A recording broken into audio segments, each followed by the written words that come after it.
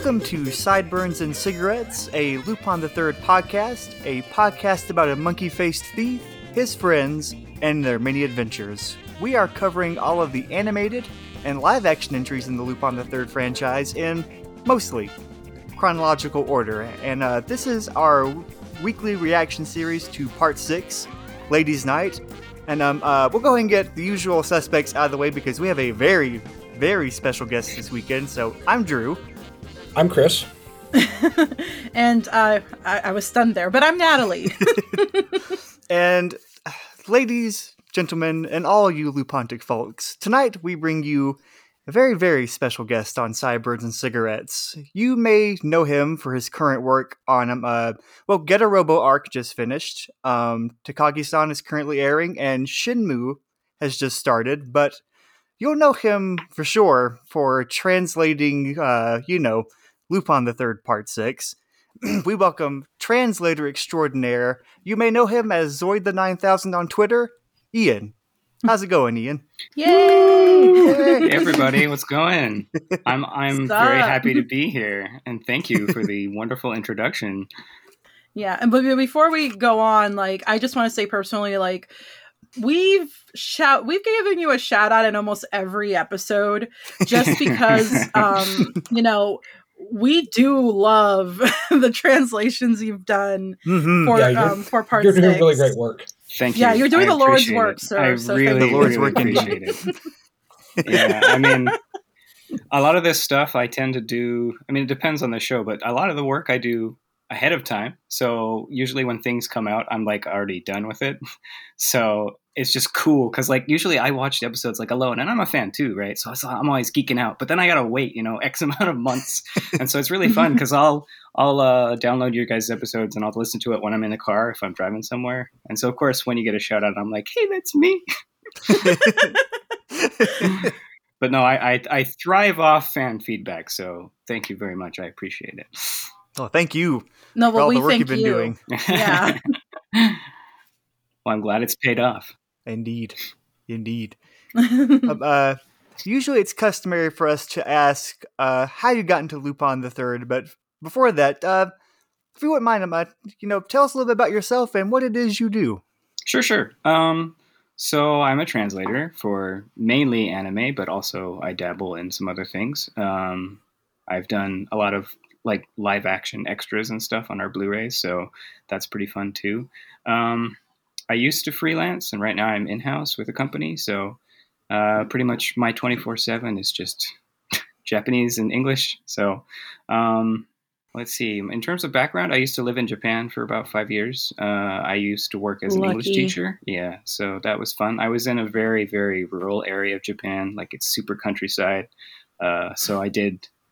when I went there, I had taken a few years of Japanese, so I knew how to speak, but I couldn't really speak. But by the time I was done, it was you had to speak to survive, so to speak. So, and I'm married to a Japanese woman who I met while I was over there. And so, let's see, what else do I do? Really, that's about it. Really, I just translate, and that's always kind of been my dream in a way. I'll lie. My dream used to be being a voice actor, but that was before I realized how hard that is to do. Yeah. Especially for anime people, because they kind of have to be their own agents. So I think that's a lot of work that I very much admire. They put in that work.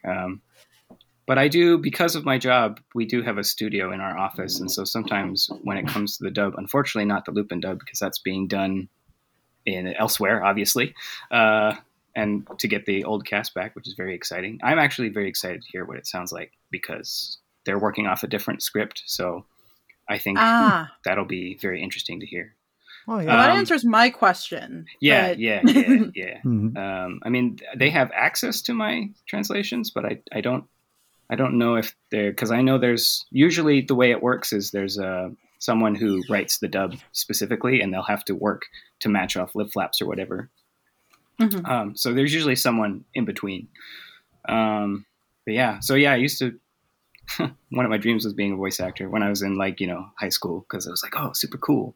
But then as I grew older, I was oh, that's kind of difficult and a lot of work. So I learned Japanese and I became a translator instead. May I ask though, Yes. how many languages do you understand or speak or have translated for? Mainly only English and Japanese. I took Spanish when I was in high school, which was the first time I had really tried to grapple with a foreign language. And I think I did okay, but then I never used it, so I've pretty much forgotten it at this point. Yeah. Which is kind of ironic because after I moved to Japan, I'm originally from Utah, so mostly only English there. There are some Spanish speakers. But now I'm in Texas, which there's a lot of Spanish speakers. So I'm like, oh man, I wish I could remember how Spanish works. Honestamente, no es muy difícil. Wakarimasen.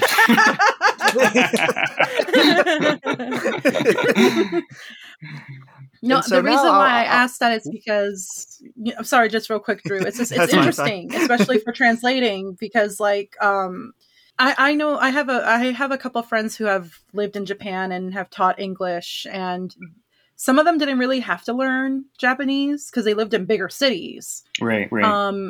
And for me, I learned how to understand but not speak very well French and German through operas through immersion. And I joke with people, I could survive in Japan thanks to anime, but I can't speak it. So. Yeah.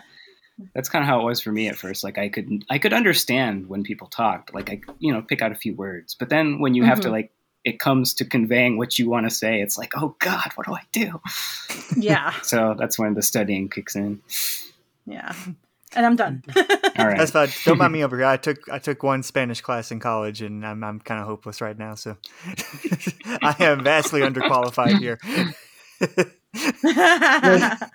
What you're saying, Natalie, reminds me of my relationship with Italian.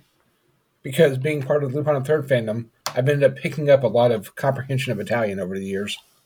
Oh, nice. I can't speak it, can't write it, but if you give me some Italian text, I might be able to figure out what it says. That sounded a lot more impressive in my head. Anyway. It's something, though. It's something.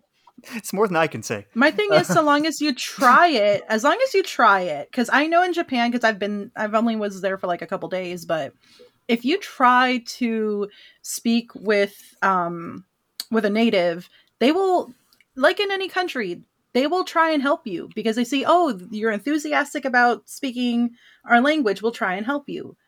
But again, it also does depend on the person.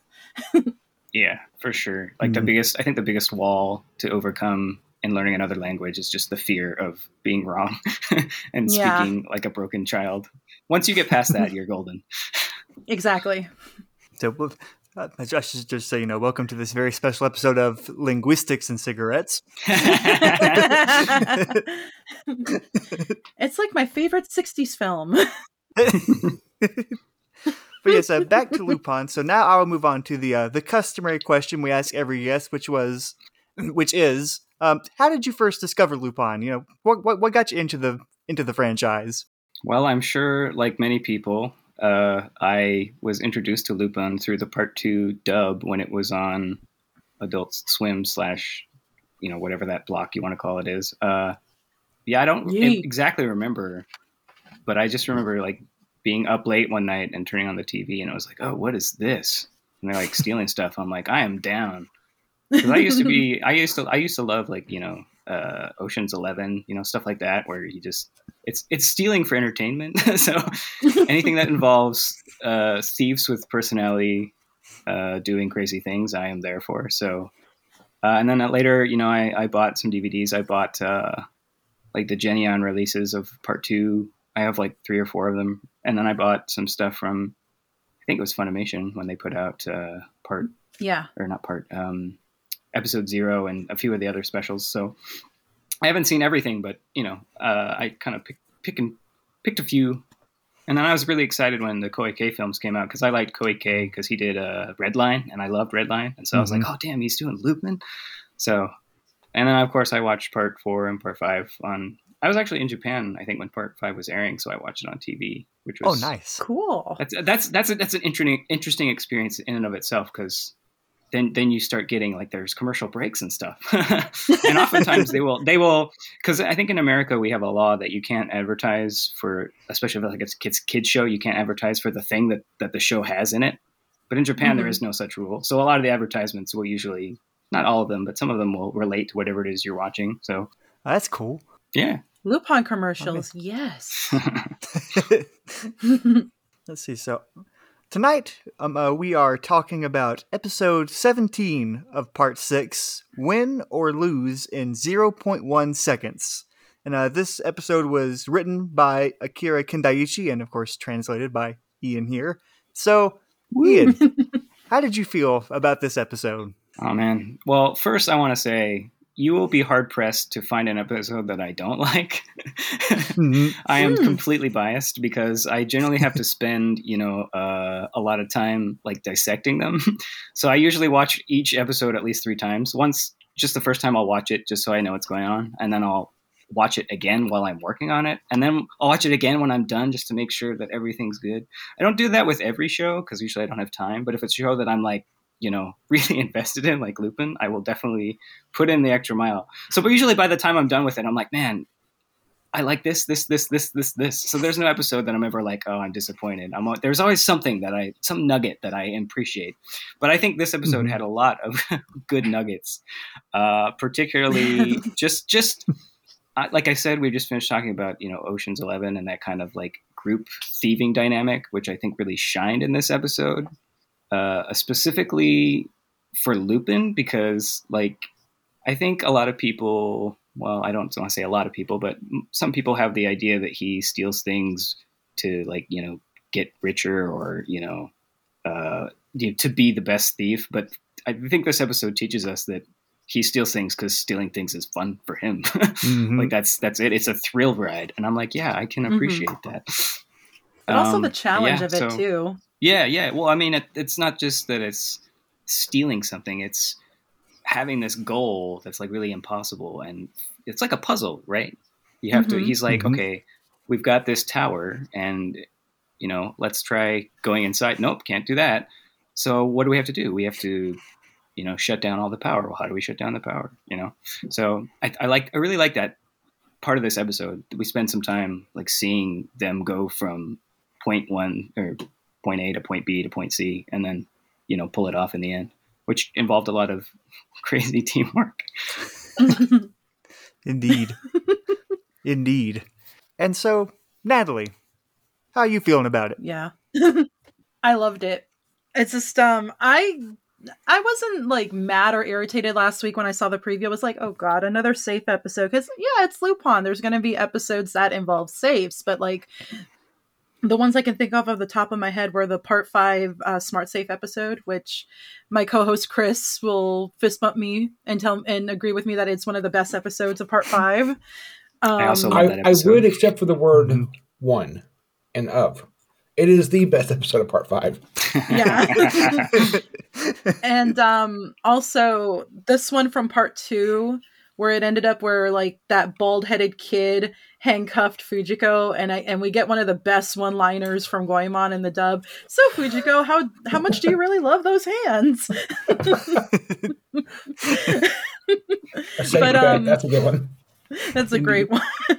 But in general of the episode, I wasn't upset by it at all once I started watching it, because I found it adorable in a creepy sense. Because I kind of feel like our heroine Lin, what was it, Lin Wang was her name? Lin Feng Wang. Her last name was Wang. Her name? Lin Feng Wang. Yeah. And just her general obsession with Lupin III. I love how someone on Twitter was like, y'all ragging on Lin for her Lupin wall, but I bet a lot of you have a Lupin wall. And yes, I did. I just had nothing but fan art, Club Mercury prints, just like all over my wall by my computer. And also, can we just give a shout out to the catchiness that is that jingle for her company. Oh my yes. goodness. You know that scene from Inside Out, the triple dinkum will make you smile. How your brain will just send up those jingles randomly. That's been me the past 3 days with that damn jingle. Just at work today, like, really? But overall, loved it. It's a great New Pawn episode. I take back what I said last week. I was gonna say one thing that I was confused about when we see the Lynn's room with all the posters, because it's an anime, of course all of them are like drawn, but I'm always like, so the one where she's like facing Lupin and they're like getting married, like, did she Photoshop that? Or is it real pictures of them? Or is it like a fan art of them together? I can't tell because it's anime. Like, which is it? I remember I was watching with my wife and I made a comment and she goes, well, China's really good at Photoshop. I mean, the fact that Lupin has better eyebrows in her poster makes me think maybe it was like a commission or something. Yeah. Maybe she paid somebody to paint that for her. Yeah. Before I turn it over to the next person to talk about it, I kind of just want to give a shout out to my friend Katie, because on our Discord server, this is what she said. She said, and this is a direct quote: imagine you're an artist just trying to get by, pay off some student loan debt. Maybe you're living with your parents. I don't know, but money is tight and life is okay. Then you get a request in your inbox. It's from someone saying, here is my photo. I want a photo manipulation of me marrying Lupin III, and I want this to be your La Piata. I want your heart and soul into this. I also want it to be massive, high res, and money is not an object here. Also, can you make them look like this?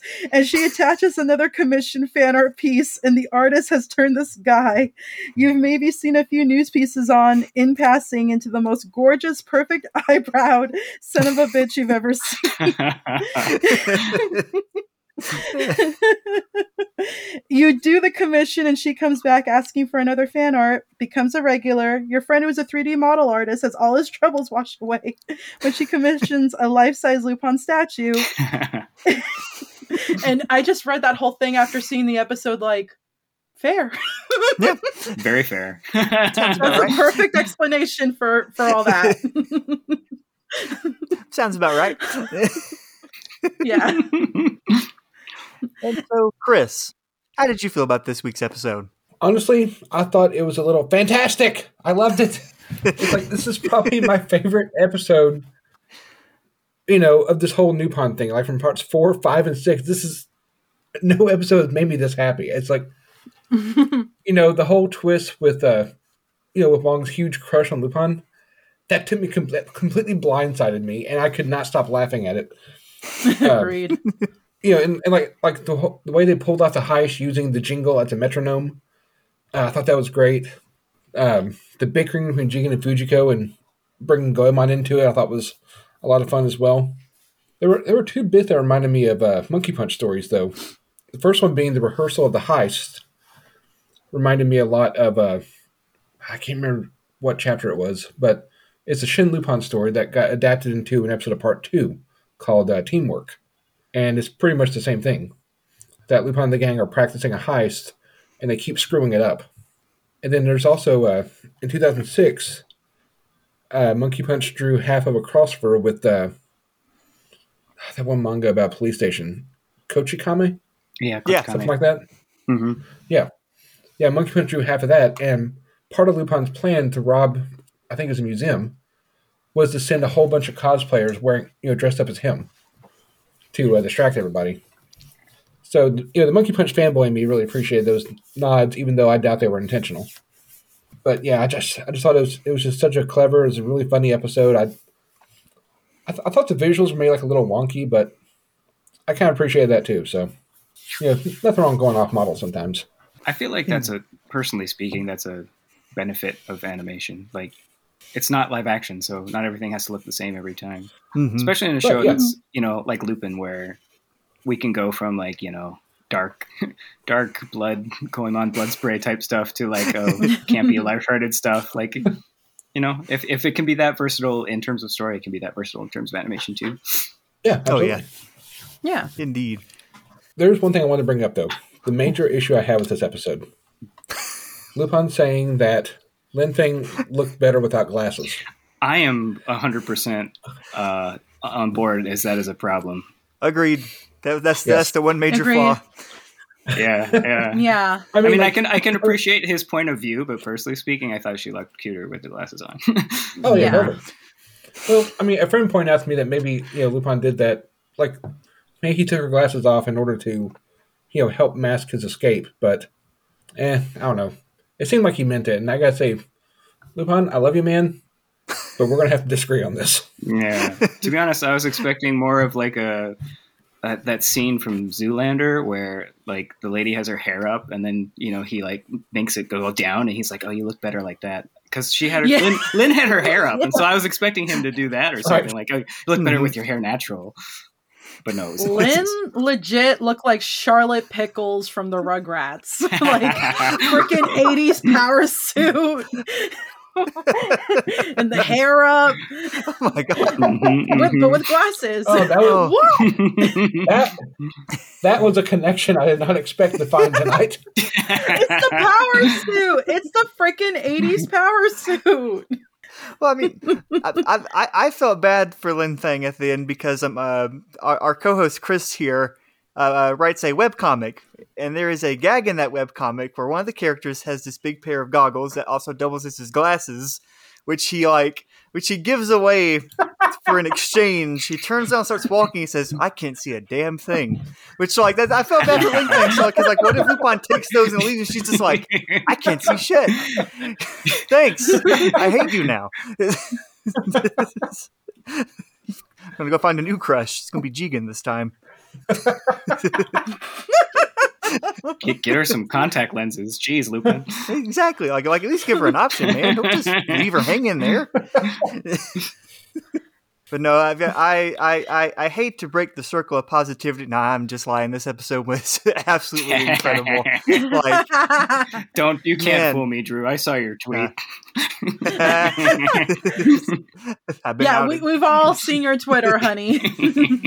Like, man, because it was interesting because the next episode preview for this was like really kind of cryptic. You only got the close-ups of each of their faces, with the little earpieces. And I was like, okay, like, interesting. Like, that's an interesting approach to take. But then the official Lupin Twitter account started posting like little images here and there.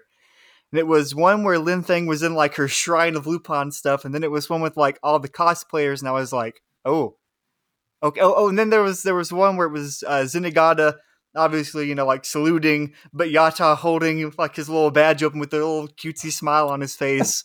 And I was thinking, okay, I think we're in for something special. And man, like this was one of those episodes in the tradition of episodes like what was it in part 1?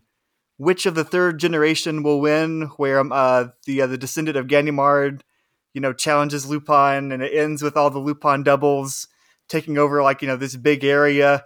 And also episodes like the Miami Bank heist from part 2. I love that trope of someone making a really elaborate safe or some security system, challenging Lupin, and then hijinks ensue. Like, that's just a winning formula. And I think this is one of the best interpretations, because, like, as Chris mentioned, with Lin Feng, it's not just like she was some prideful, like, business person, like, challenge.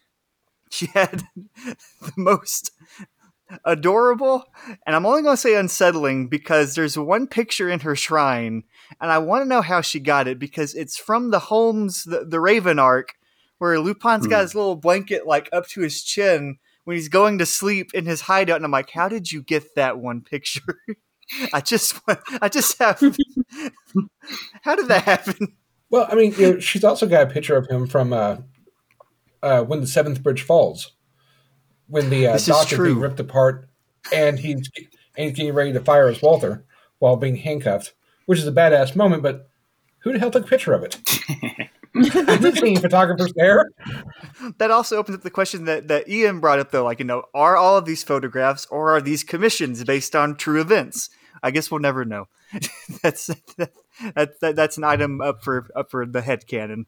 Again, I'm keeping with the headcanon that Katie said, that this woman with all her money is just taking care of a bunch of artists and just asking them individually, can I get a figure of him like this? Can I get can I get an art piece of him like this? And, you know, I mean, she got the money.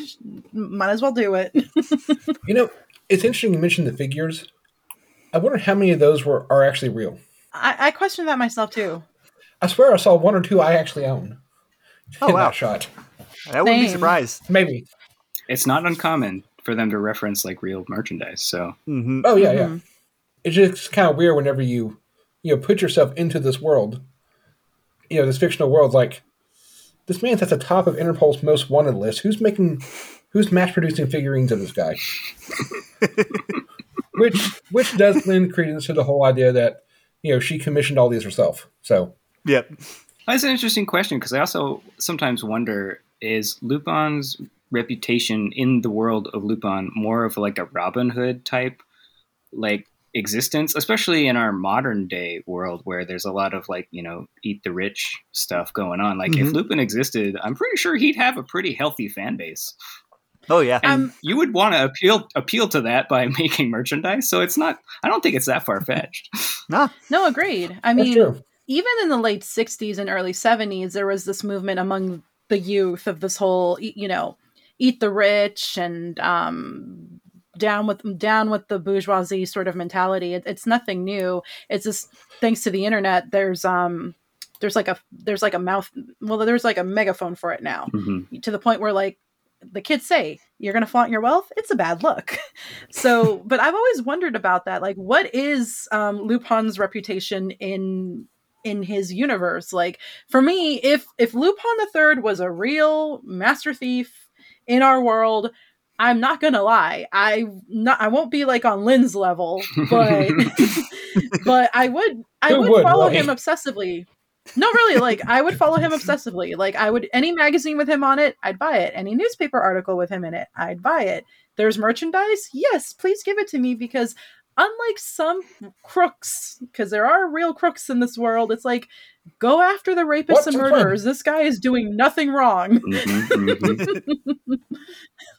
I think that was actually probably one of my favorite parts of this episode is, so Zenigata shows up and he talks to Lynn and he's like, and she's just like, this is just a game. Like, we agreed to the terms. Like, there's no harm, no offense, no nothing. And he's like, okay.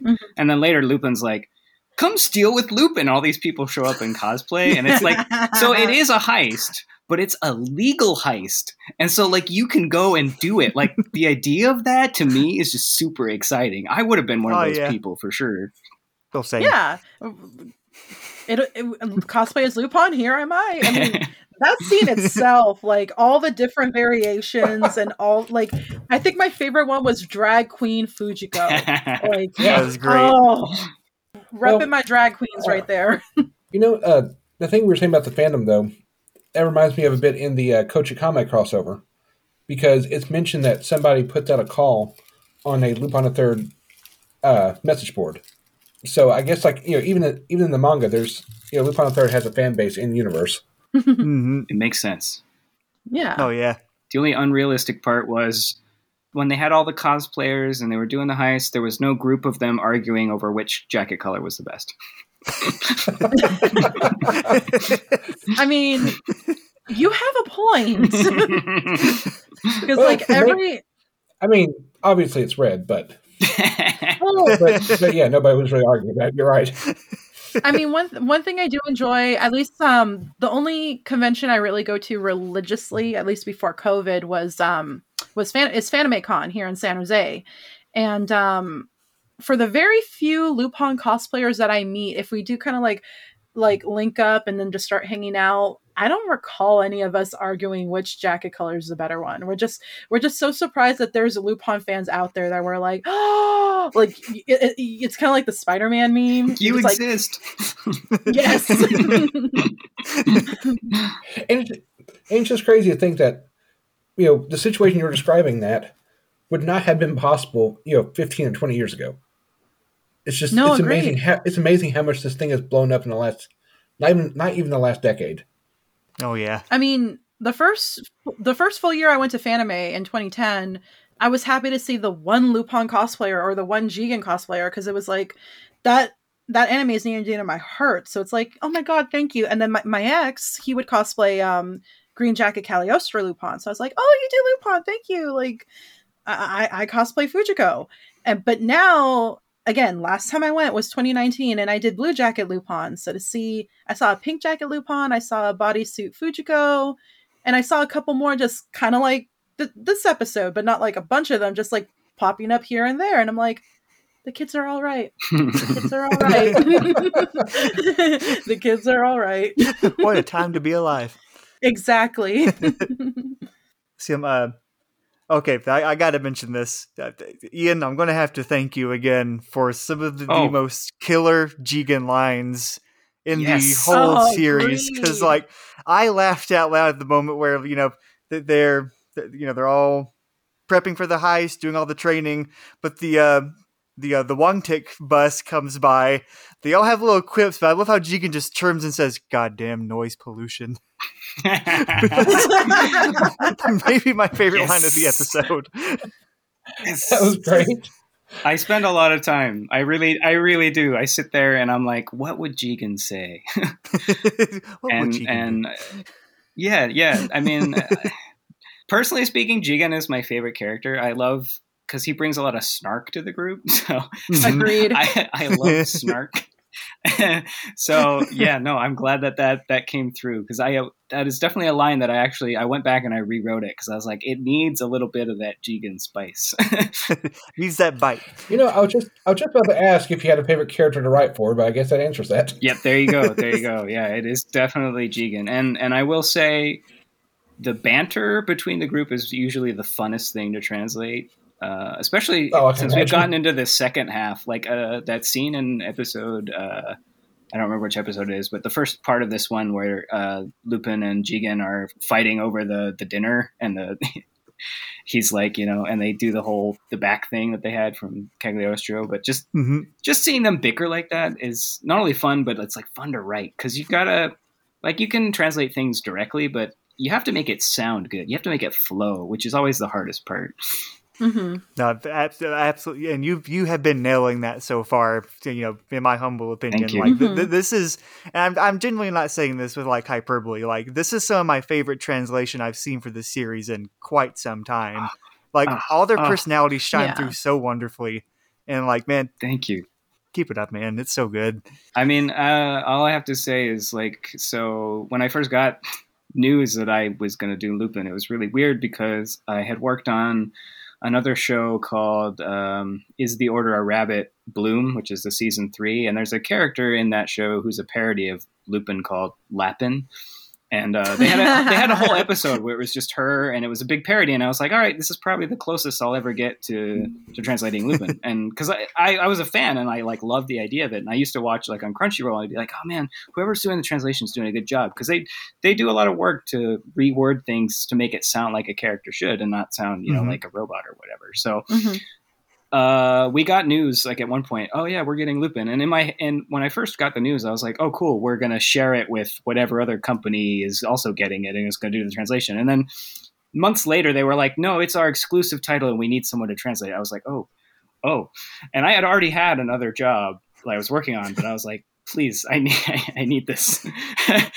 But at the same time inside, I was like, oh God, I hope I can live up to it. So I tend to think I'm pretty good at my job, but even if you're good, you're not always the best. There's always someone better out there. So I'm always like, I want to make it work. I want it to sound like Lupin's should.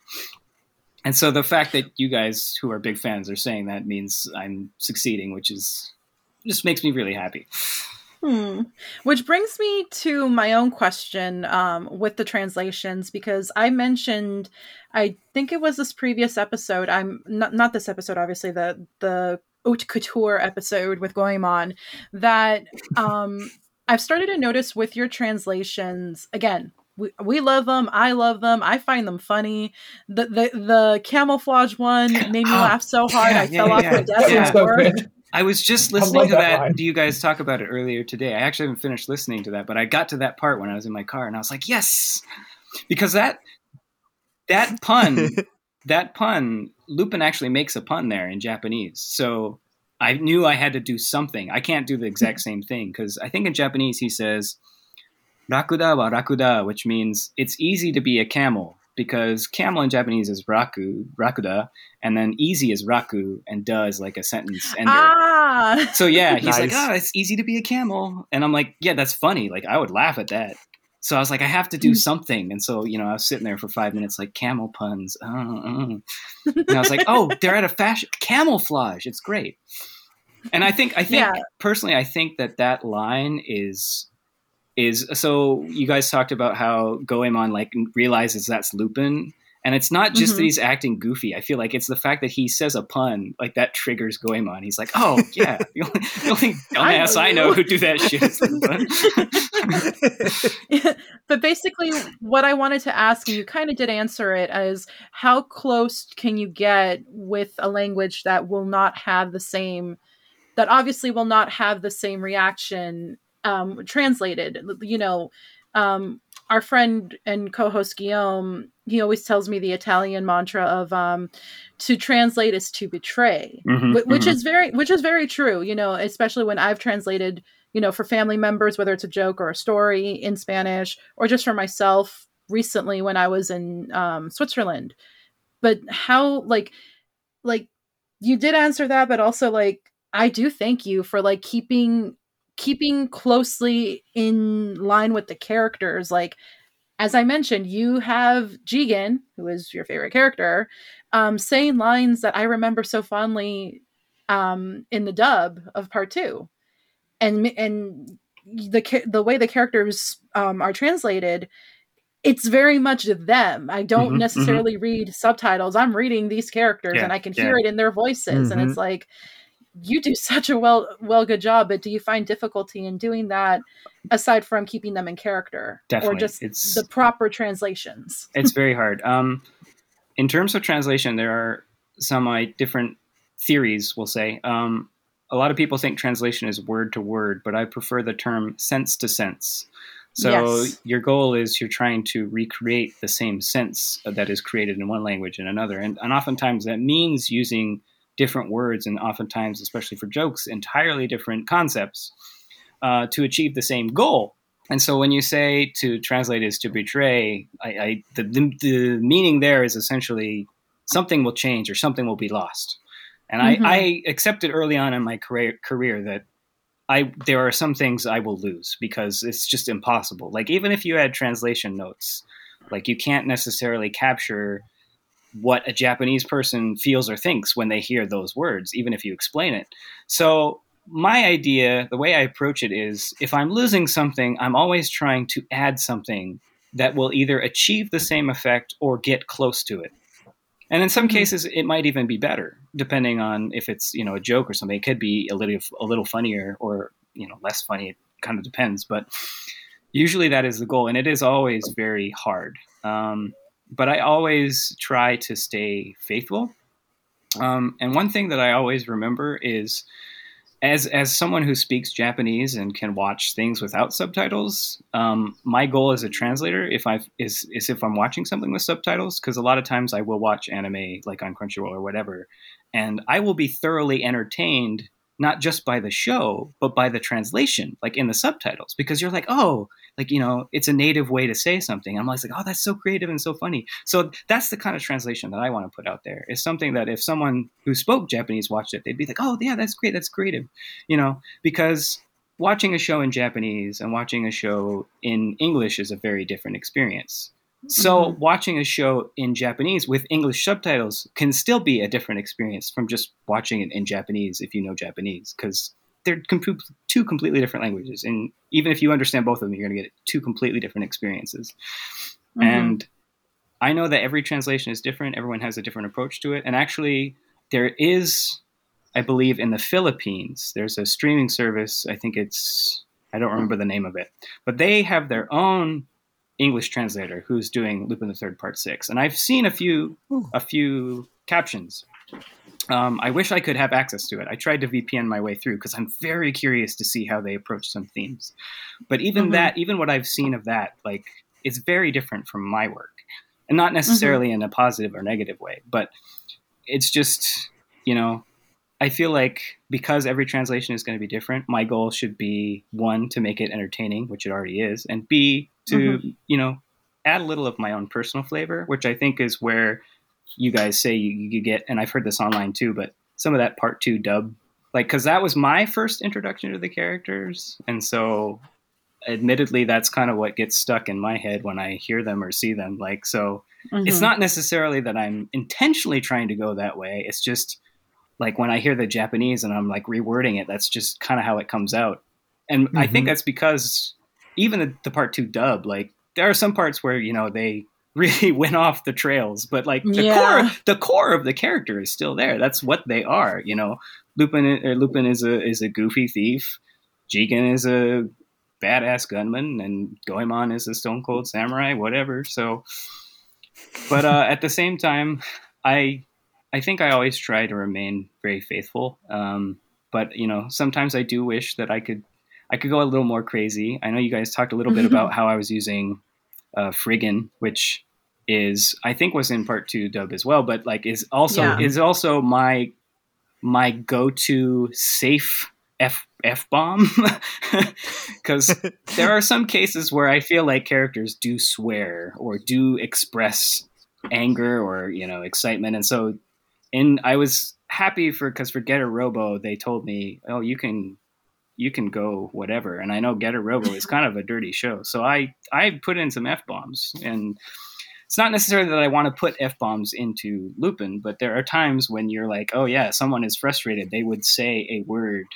I think even in this episode, when Lupin is, they're getting ready to do the countdown, like the big part of the heist, like this is it. And then Lin cuts off the communication, and Lupin is like generally like, you know, caught off guard. And I think in Japanese he goes like, yabai or something, like, oh, it's bad. And I was like, well, this seems like a situation that he would just go, oh shit. So that's what I had him do. Yeah. That was great. Yeah. So I'm always like very careful. I'm always like, you know, I don't want to go too far, but I want to add, you know, enough where you get that same punch, like, you know.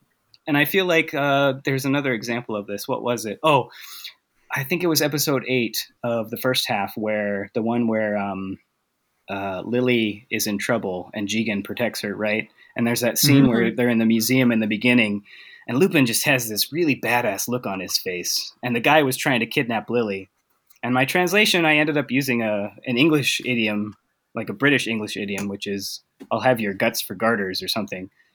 Oh yeah, I remember that. Yeah. And someone online said, like, I don't like that. I like when it's more straightforward. And like, I can understand that feeling. But like when I, as a person who speaks Japanese, and I was watching, just the way he looks, the way he delivers that tone, it feels like it needed to have some punch to it, versus I always think of, like, if you've ever played Star Fox, like the classic Star Fox, there's a scene with Wolf and he shows up and he goes, "Can't let you do that, Star Fox." And so that's how I kind of imagine what a plain translation for that scene would sound like. There's this kidnapper, this guy who's kidnapping a little girl, and he's walking out and he sees Lupin. Lupin's like, "Can't let you do that, bad guy." And I'm like, that just falls flat for me. He needs a little something there. So that is the core of translation. Yeah. Is taking something and adding that little spice that makes it sound how a character not necessarily should sound, but in a way that reflects their personality and makes it entertaining. Well, and also with that example, you know, the episode was set in England, so exactly it made perfect sense, you know, for him to use a British idiom. No, agreed. Oh, yeah. I mean, it's kind of like how I loved with like my favorite dubs of anime. Obviously, it's a trio. It's Lupin, it's also Cowboy Bebop, and Hellsing. You know, ADR directed by Taliesin Jaffe of what's it called, Critical Role fame, and you know, he and Crispin Freeman, who voiced Alucard, have been interviewed on the whole, like, you know, the dub and also British idioms and the use of it and whatnot. And some people, you know, they just wanted to be kind of like straightforward, kind of like in the Japanese. But even in Crispin Freeman had said, it's set in London. There's going to be English idioms, English, you know, vernacular, English slang. You're not going to get, you know, you're not going to get anything American or anything straightforward as in the Japanese. And that's why it's one of my favorite dubs, because they invested enough into it and they loved it so much to make it feel authentic in its setting. Which I also tried to do with the first part of part 6, because I was really nervous because I was like, I am not British at all, but I'm like, I have to do something to make them sound. So in episode 1, Lily pops up and she's like, turn on the TV, and I was like, okay, I know they say telly over there, so we're throwing in the telly. Heck yeah. That was one thing that took note of in that first half. It gave it a real, I don't know if I want to say lived in, but it gave it a real authenticity to the location. Like it wasn't like, just a plain translation, just the dialogue straightforward. It's kind of like, hey, like, I'm trying to think of a good way to word this. It was a nice like reminder of where the setting was, and it just kept it feeling, real, if that makes any sense. Yep. And I really appreciate it. At the same time, I'm very happy that we're no longer in Britain, because I don't want to have to think about that too hard. Kind of makes me wonder if the writers of part 2 had to deal with that like every week, because well, they did, because they were different accents. Yeah, I know. I just wonder if they had to, go through something similar. It's like, having to research, accents and slang, and probably not. Well, I think when it comes to dubs, usually they work off a separate script. And I think one of the benefits of that is you don't have to understand Japanese, because you always have a translation to work off of, right? So in my case, I'm just one guy. But like if you write a dub, you can bring in other people who are either from Britain or speak, another language. And you can ask them their opinions and have them change stuff. I mean, I can kind of do that too, but usually the deadlines I have are a lot shorter, so... Well, part 2 felt a lot comical in some aspects. Like when they did have an episode that was set in Britain, a lot of the British pop culture references and the slang that they use just felt very like, oh, you've been watching a lot of Monty Python and you don't understand what this means, do you? But I will say this with the translations, because when I was in Switzerland and Guillaume and I were preparing for recording our episode there, I don't remember how we watched, because unless you have a VPN, you cannot watch Lupin the Third Part 6 like we do here in the States. I tried, but it told me, it's not available in your country. And I'm like, son of a bitch. But Guillaume already had it on his computer. And I just noticed the translations and I was like, this is very flat. Not very flat, but it's like, it's not that. I didn't want to say that it wasn't good. It's just it didn't have that oomph that you add to it. In my experience, when I watch other anime, like I can tell, like I like to call them lifeless translations, which is a little mean, but it kind of feels what they are, is that they are only conveying the meaning and not necessarily the spirit behind what is being said. And it takes a lot of work to do that. So I don't want to blame translators who keep it straight, because that is one approach, and it often is the easier approach.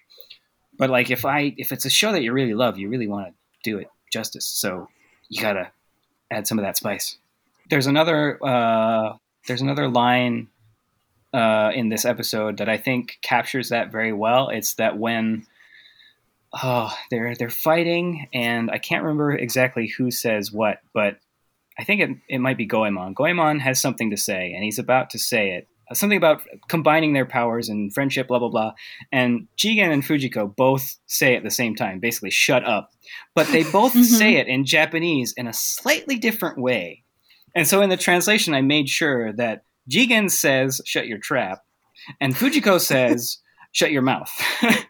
So very, very, very minute difference. But that's the kind of thing that I'm talking about when I say, you have to change, you have to add a little bit of that life in there. Mm-hmm. Oh, that scene. That was great. Because again, the little tiny changes like that just reflect their personality so much. And it just adds a richness to it that you don't like that. Again, I haven't quite seen it. I mean, I have, but this has been my favorite translation of the series in quite some time. Not to disparage any other work at all, but man, this is good. And again, with that, much like the last episode, you have unleashed your inner magma to add some pizzazz to the translations. I was going to mention that because that was fun. The whole reach in, transform your inner magma. Inner magma? Oh man. Oh, I was gonna say there's one other little little fun thing about this episode in the translation. So sometimes you'll have a scene where there is audio, like you can hear someone saying something, but it's obviously in the background and it's not in the script. So either I have to work on what I'm hearing, or if it's not audible, I have to add something that kind of reflects the scene. So in this one, there's that scene where, they all hit the button and the power goes out and it cuts to the inside and you can hear the people like clamoring and talking. But it's not necessarily audible enough that I can tell you exactly what they're saying. So I was like, okay, what do I put here? And it's actually not necessarily intentional, but was the first thing that popped into my head was there's an episode of Doctor Who called Silence in the Library. And there's a scene. There's a scene where the guy, his helmet goes, black, and he goes, "Hey, who turns out the light?" And he just ends up repeating that over and over again. And I was like, all right, we're putting that in here. So when I wrote that line, Doctor Who was in mind. It's not necessarily a reference, but there you go. That's what I was hearing.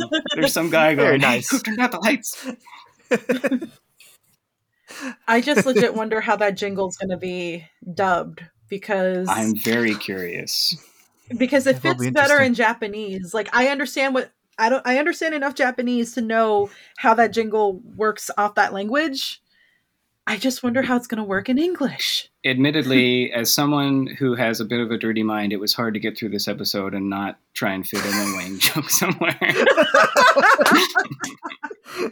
You my Wang G. So I'm probably for the dub, I'm hoping that they will go with a more smooth pronunciation of Wantik instead of Wangtik. Wangtik. Everybody Wang joke tonight. You are a stronger man than most to avoid yeah. putting one of those jokes in there. I will admit, I was tempted to make a lot of Wang jokes when I watched it with Aficionados Chris and his server, but I restrained myself because I'm a lady, I say as I pick my nose. You had to hold the Wang back. I had to hold the Wang back. You had to put it away. So but we were talking about that scene where they're all prepping together, and that's one thing I very much appreciate about part 6 in general, but specifically this half, how well the entire gang has been utilized. Because, a lot of times they're all kind of split off, which I do prefer when they're split off. I'd rather have a story where it's just, Lupin, Fujiko, and Goemon if Jigen and Zenigata don't, make sense for the story. But I've really appreciated how, every episode in this arc has, with the exception of the last episode, because Jigen wasn't in it, and the Jigen one-off, just the main arc in this one, I love a good story where the gang, it makes sense for them all to be there, and they all play off each other well. That's something you don't see super often. When it's done well, it's kind of like the reason why I fell in love with the whole series in the first place, is that you get to see every character shine, what's so special about him and everything. I just like it when the gang's all here. When the gang is there and doing things. Indeed. I was going to say there are two scenes in this that I really, really like. One is, so everyone leaves, they just peace out. And then they slowly come back, and Goemon's first, and Goemon basically says, "So you still going to do it?" And Lupin's like, "Well, yeah, obviously." And he's like, "But didn't you say it's impossible?" And he's like, "Well, yeah, but that's the whole reason I'm doing it." And he has this whole thing about how he explains, it's not just, I'm not just doing it for pride, I want to do it because it's a challenge. If I did stuff that I could just do every day, then it would offer no thrill to me. And so it also goes back to the part where Fujiko shows up and she's like, "So Lupin, are you really going to give me the $1? Isn't that the whole point? You're going to steal it?" And he's like, "Nah, you can have it because I'm after something else," which we discover later is the thrill. Mm-hmm. The thrill and or challenge. I mean, it's like when I love explaining to people what I love about Lupin the Third, or even just Carmen Sandiego. I mean, I do. It's kind of the same thing, except with Carmen Sandiego, at least I learned geography, but and history. and history. Again, I blame Carmen Sandiego and Lupin for the reason why I'm getting my master's degree in history, and they're the cause of all my suffering. No, but when you both dissect both characters, both Phantom Thief characters, especially when given their lineage, and for Carmen Sandiego, I'm using the cartoon with Rita Moreno doing the voice, not the Netflix adaptation, because in the cartoon, you learn that she was an orphan. She worked for Acme, but after busting criminals was like not a lot of a challenge for her. That's when she became a Phantom Thief, basically becoming Lupin the Third and the Riddler because she did it for the thrill. She did it for the challenge. That was challenging her. And I see that a lot with Lupin. With Lupin, it's not necessarily I'm doing it because the bad guys deserve it kind of thing, because he is a Robin Hood-esque character, as is Goemon. No, he does it for the funsies. He does it for the thrill.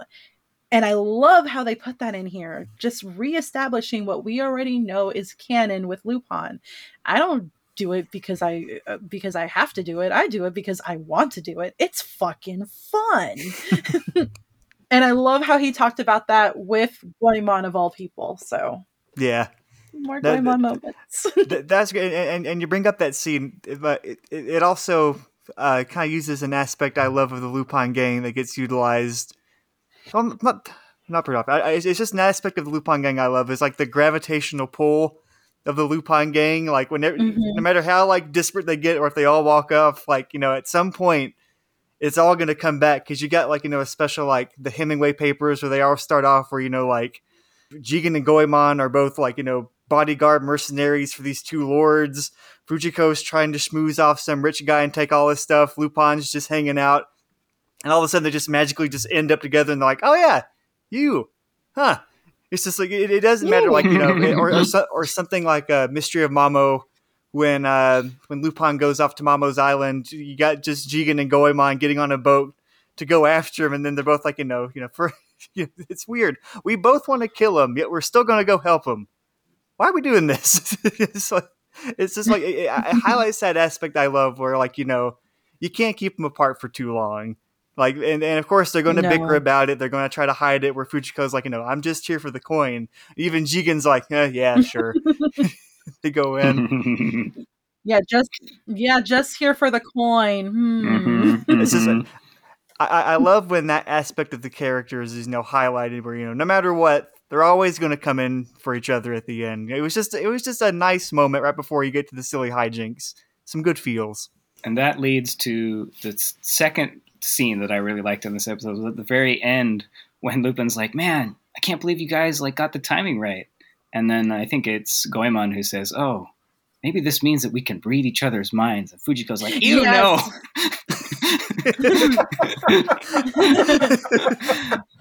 And I think that's kind of sums up their relationship very well. Like they know each other so well that they can do these things without communicating with each other. But at the same time, they are distinct people with their own likes and dislikes, and so to a certain extent they don't necessarily want to be associated with one another. Maybe not in every sense of the word, but so friends, but also enemies. Not enemies, but like even good friends still give each other shit. So exactly, it makes their relationship seem very real, very, very real. Yeah. Again, it's like how Goemon was feeling in episode 0 of this season, with Jigen possibly leaving. And to quote my best friend Katie, it's like part 1 Goemon wanted to kill Lupin. First time I saw you, I thought you were a bitch kind of mode. And then in that episode, Ohana means family. Family means, I do have to wonder though if the whole thing about the mind reading is a callback to my favorite episode of part 4, the murdering marionette. Yes. When they managed to, convey the plan just by like the movement of their eyes as they look at each other. Mm-hmm. Mm-hmm. Again, don't know if it was intentional reference or an intentional callback, but it was neat. But yeah, when you're just close friends with people, you just play off each other very well and read each other's minds. I say that because I've done it with Guillaume. I've done it with my best friend that I now live with. I've done it with my best friend of since high school. It's just like by this point, and they've been a polycule for 50 years now. they they can read each other's minds. Not literally, but for them to all use the jingle like a metronome without even thinking about it, not even thinking, is Goemon doing this? Is Fujiko doing this? Who cares? We got to get this done. Oh, that was another thing I liked that I didn't think. Oh, there's two things I like visually. There was one very early on when they're in the hideout, and I think it's Goemon. I think he's eating soup or ramen or something. But if you watch, it's very subtle. But like, there's a I don't know, piece of corn or something that like flies out of the cup and like sticks on his cheek, and I was like, that's adorable. Mm-hmm. And then later, when they're practicing, they all push the button with their hand, right? But then when they actually do it, I think Jigen and Fujiko, like they both pull out guns and then they shoot it. And I'm like, you didn't practice that. But I appreciate how badass that looks. Mm-hmm. Oh yeah. Fujiko and Jigen shoot it. Doesn't Goemon also like slash it with the Zantetsuken? Yeah, I think he slashed as well. it. Yeah. Yeah, he slashed it. That's a great little touch. Yeah. Bringing their own flair to it. Oh god. And they all wore tactical necks like Archer. You know what I'm talking about, right? The tackle neck. Yep. I mean, they were going into a dangerous zone. Hey, I understood More that Archer reference. You couldn't see me, but I'm Tish. Trying to think, was there any other moment I wanted to highlight in it that was... This wasn't it, but one thing that kind of stuck out to me on the second watch that I found was just really funny was there's that moment when Lupin's like scrolling on Twitter and seeing, I think it was a news story about, was it a news story about him failing to enter the first time, or was it the challenge that Lin Fang gives him? I believe it was a challenge. Yeah, the challenge. I just love the fact that the Twitter's username was simply just Spectator of Man, which is the most threatening Twitter handle I think I've seen in quite some time. Oh God, he's watching. Are you sure it was Twitter? Are you sure it was Twitter, not PeopleLog? Oh, I think at this point, PeopleLog has been disbanded. Kind of like what's going on in Europe right now with Mark Zuckerberg fighting the EU over him trying to put the metaverse over there or something, whatever.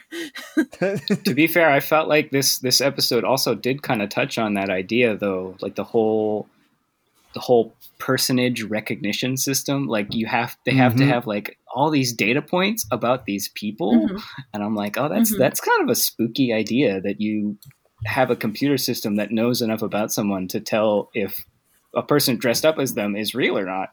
Yeah, I think she said it was like 10,000 different data points. Yeah. I'm like, did all the people like sign off on that, or?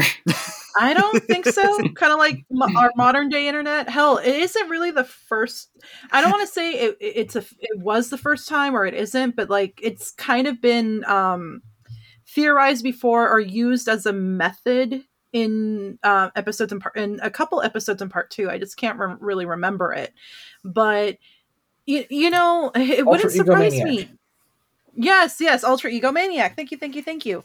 That's cool. Because you know, part 5 kind of slapped us in the face with this whole thing of like, how does Lupin fit in our modern world with modern technology? And of course, it culminates to the whole PeopleLog thing.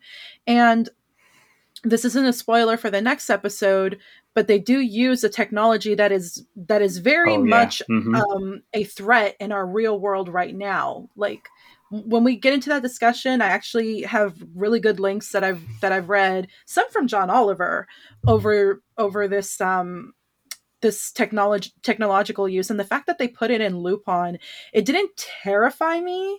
It just made me realize that a lot of the stuff that the third writers in the 70s and 80s thought about is coming to life.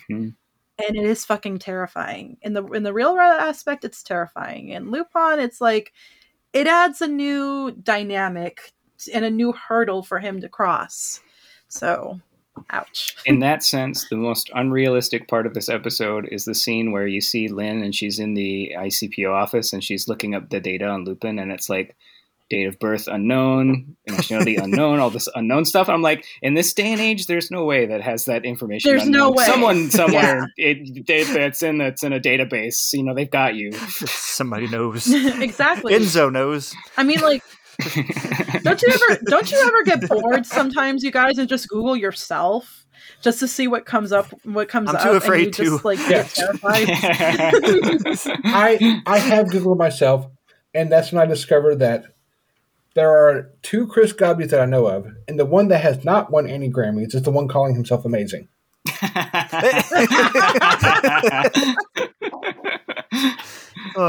The only thing I realized about myself is that my last name is not very common, so I know I'm the only one, essentially. And that is terrifying, and I kind of want to fall off the grid.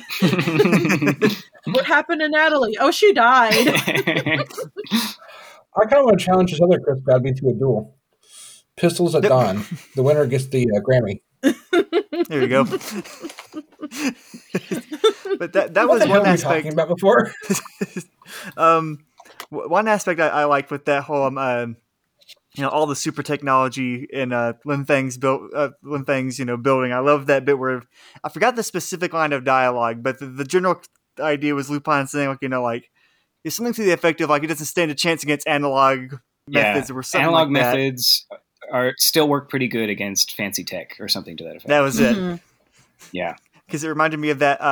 There's a line similar to that in the TV special "Missed by a Dollar," which came out in 2000, where he's like, Yes. where he's like, in the age of the millennium, the analog's still the way to go. Which I love that aspect of Lupin. Where you can throw all the technology at him you want, he is going to get around it somehow, and it's not going to be the way you expect it. Wasn't there someone at Discotech that tweeted, that line and said, "I knew it. Lupin Games on a CRT." I'll have to see if there's linear notes Same about though. that, because I did get the Blu-ray of it, not when it was released, and I still have yet to watch it. I still have yet to actually rewatch that special. It's been more than 10 years probably, but maybe I'll do that tonight. Indeed. And so overall, everyone's thoughts on this episode, really, really good. This was fantastic. I old loved it. school Lupin I loved in it. every way you can imagine, but with also some fun twists to it. With Lin Feng being infatuated with Lupin, that was a nice little twist. It was just That's gonna be me in 5 made me years. happy. That's me right now. I mean, let's be honest. Lin Feng dedicates a large portion of her life working on a project completely centered and focused around a long-term project focused on Lupin III. That sounds familiar. And sounds her like us. appreciation for him. With that. Yeah. Oh, my only question is, which one of us is going to wear that power suit? Well, I'm definitely not wearing the cat suit because I'm going to fill that thing up better than even Fujiko did.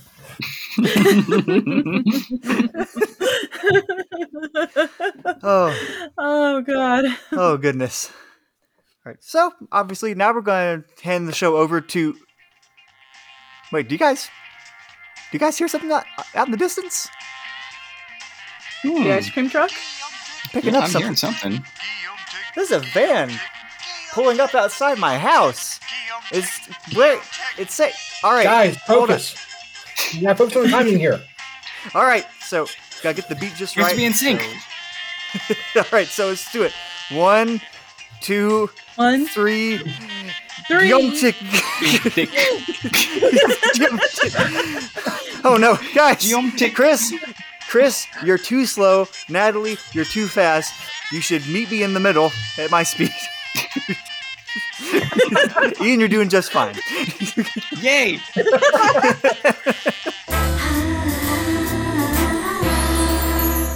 Hello again, Lupontic folks. It has been a while, hasn't it?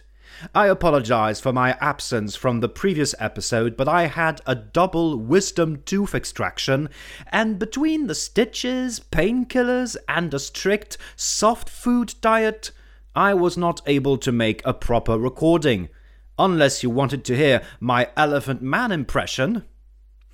But now I am back, bitches, and I'm ready to tackle not just 1, but 2 episodes of Lupin the Third Part 6. I cannot stay behind now, can I? Sit tight, I'll try to keep things short. We start with episode 16. Its main interest is seeing Goemon in a rather unusual position as a fashion muse for the talented but conflicted Gabi. Any artist stuck in a rut or suffering from imposter syndrome will relate. I enjoyed how Goemon shows independence and will ultimately go against Lupin's schemes in order to respect his own code of honor. I also appreciated how Gabi's rehearsals became a part of Goemon's training, while the samurai's unbreakable resolve inspired Gabi to spread her wings. It's nothing groundbreaking, but this kind of small touches is what gives some well-needed depth to an overall very classic episode. The animation quality took a bit of a nosedive, with recycled shots and some approximative faces here and there. Again, this series has been made during the pandemic and without the help of Studio Telecom's talents, so I don't want to be too harsh. Still, even in the first half of Part 6, we rarely had such quality issues. There was an illegal fashion traffic subplot that ended up being a throwaway line with no resolution, which I found a bit odd. If that traffic wasn't important to the episode's narrative, why even bring it up? I thought that Gabi's mentor, the Shun Kunri lookalike that Gabi aptly calls Lagerfeld, would have been an interesting villain. I thought that he would be linked to the illegal traffic, but he turned out to be a positive, if reluctant ally to Gabi's quest for self-discovery. And adopting pets, apparently. Overall, an okay episode in my book with some interesting elements, but the presentation hurt its premise. At least for me. But hey, we had the rare treat of seeing Goemon in an array of silly costumes. That's something. That's all for Gabi, let's go with episode 17. This one is also a standalone and written by Akira Kindaishi, who also wrote episode 15 with Jigen and Melaine. This time we focus on security company chairwoman Linfeng Wang and her funny yet unhealthy obsession over Lupin. The franchise had a lot of different types of women in its 50 years of existence, but I don't think we had many Lupin fangirls. At least not on that level. Seriously, Linfeng has a whole room decorated with pictures of Lupin, most of them taken from previous episodes of Part 6 and even some promotional art. Linfeng is not just a fangirl though, and between her time spent in the ICPO and her girl boss attitude, she is a refreshing change from the sometimes caricatural way the Chinese are portrayed in anime. She does provide Lupin an actual challenge with her new personage detector, able to identify Lupin under any disguise. Speaking of disguises, Lupin is once again donning the old mustachio gentleman look in the beginning of the episode. A similar costume was featured in the pirate episode, and both are a reference to an episode of Part 1. Now that's what I call dedication. I really enjoyed the heist training scene with Lupin and the gang bickering over timing issues, splitting up, and coming back together again after an inspiring speech. Part 6 really shows a more peaceful dynamic between the characters, where disagreements and tensions are still possible, but the characters have grown enough as to reconcile quickly. But good character work is not enough to make an episode good, and until its climax, I was ready to give this episode a rather lukewarm response.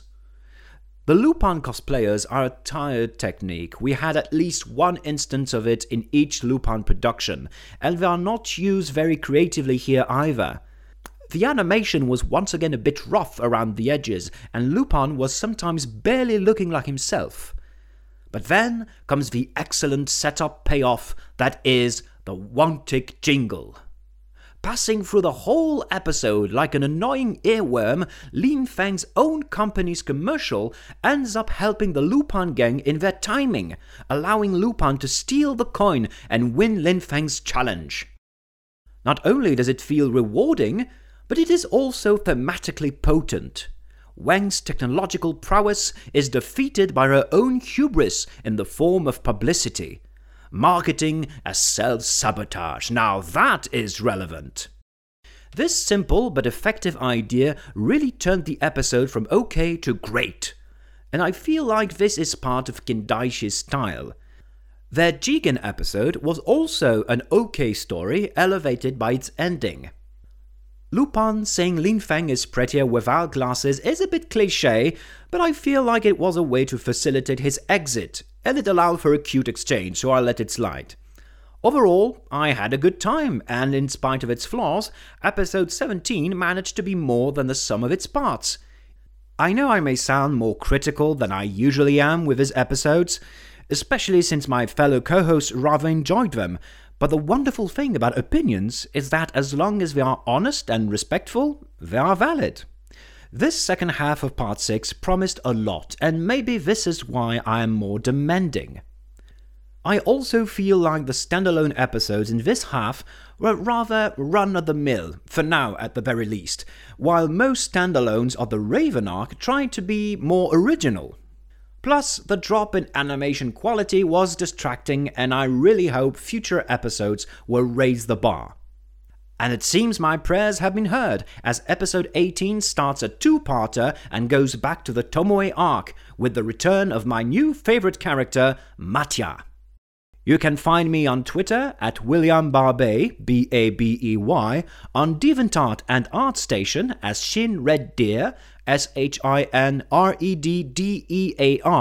and you can even commission me or send me a tip on my coffee, also under Shin Red Deer. That's all for me. See you next time, Lupantic folks. And remember, if you introduce a catchy slogan in the first act, be sure to use it in the third. Goddamn noise pollution.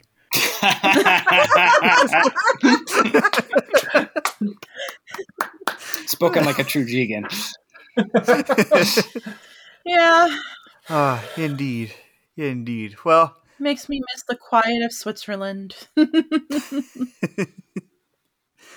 well, I reckon that wraps this week's episode of Sideburns and Cigarettes, and of course we'll do our social media plugs. So, Ian, where can we find you on the social medias? Sure.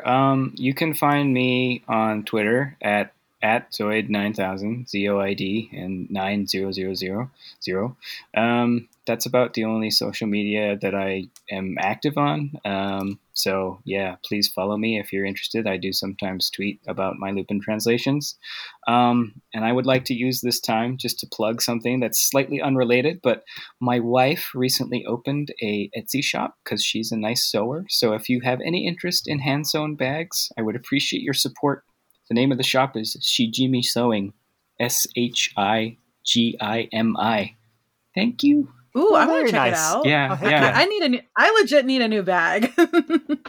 Oh, and I do want to say one more thing.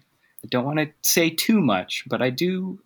You guys always review the episode, and I'm always very curious to hear your thoughts. But I have noticed there's one thing that I think everyone seems to be missing. But from the beginning of episode 13, like the second half, all the way up to now, there is a common thread that has come through all of these episodes. There is a common thread somewhere. So just when you go rewatch even the one-offs, there's a thread. That's all I will say. It's related to it's related to dialogue. So that's why I noticed. Damn it! Translation. Damn it! Now I actually have to pay attention. Yeah. Sorry. Like, really? Yeah. That's Oh, then you got me Yeah. excited now, man. All right, I'm looking forward to rewatching it even more. Heck, okay, you heard it here first, Lupantic folks. Oh boy. Unless you already figured it out. There might be a genius out there that did. I don't know. I want to meet this genius. And so, Natalie, where can we find you? On Twitter, of course. You know, the Bird app at CAPLIHELLSING. And of course on Instagram at Captain CAPTAIN Lee Helsing LIHELLSING. It's the only places you can find me. Please don't stalk me. Don't record all my data and put it into a security system. Yeah, please don't. Don't build a massive shrine. You know, And No commissions. If someone builds a massive shrine out of me, I will know that I have peaked and I'm just done because ew. Chris, where can we find you? Well, first of all, if you do want to stalk me and build a shrine to me, go for it. I'm kind of into that. Also, you can find me on Twitter at Dr. Furball. You can find my so you can also find me on Instagram, Newgrounds, and a few other places at Amazing Chris Godby. That's Godbey. You can find my webcomics at weirdandIcan.com and drawocoward.thecomicstrip.org. very nice. Nice. And you can find me on Twitter at DrewHunter15. That's DrewHunter15. You can find our podcast on Twitter at LupinPod. That's LUPINPOD. You can also find us on Instagram at the same @. You can listen to our show on SoundCloud, Spotify, and Apple Podcasts. And if you're listening to us on Apple Podcasts, feel free to scroll down, and it would be very Wongtic of you to give us a 5-star review if you're feeling up to it. And also, hi, Dad. I say that because my dad just started listening to podcasts, and he legit asked me, "Where's your podcast?" And I was like, "No." but we need. Hi, Natalie's please give dad. us 5 stars.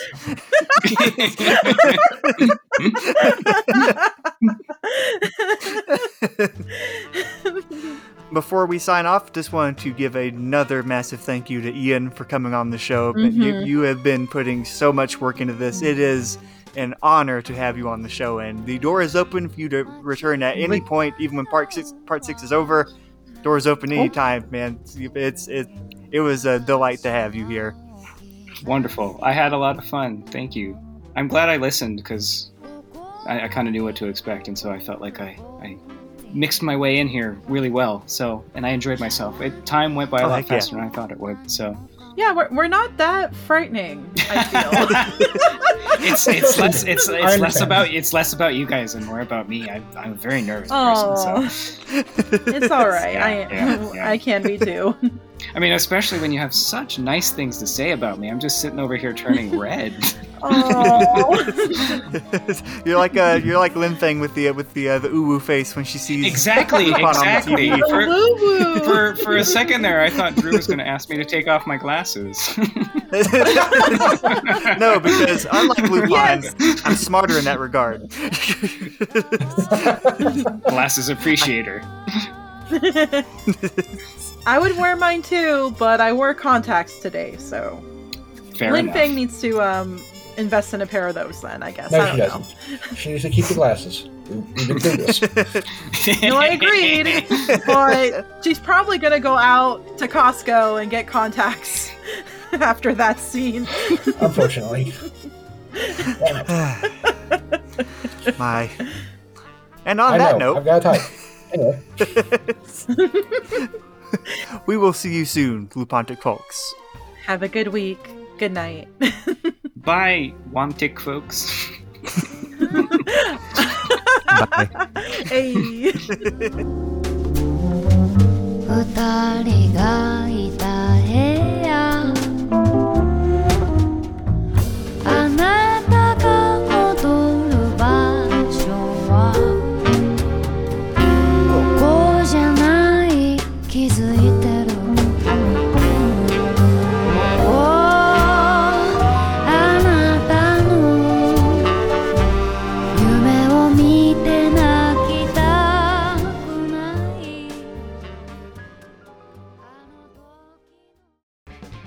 Next time on Sideburns and Cigarettes.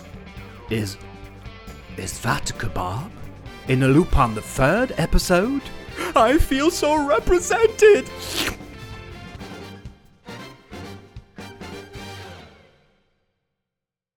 Wantiku, Wantiku, Wantiku, Wantiku, #1!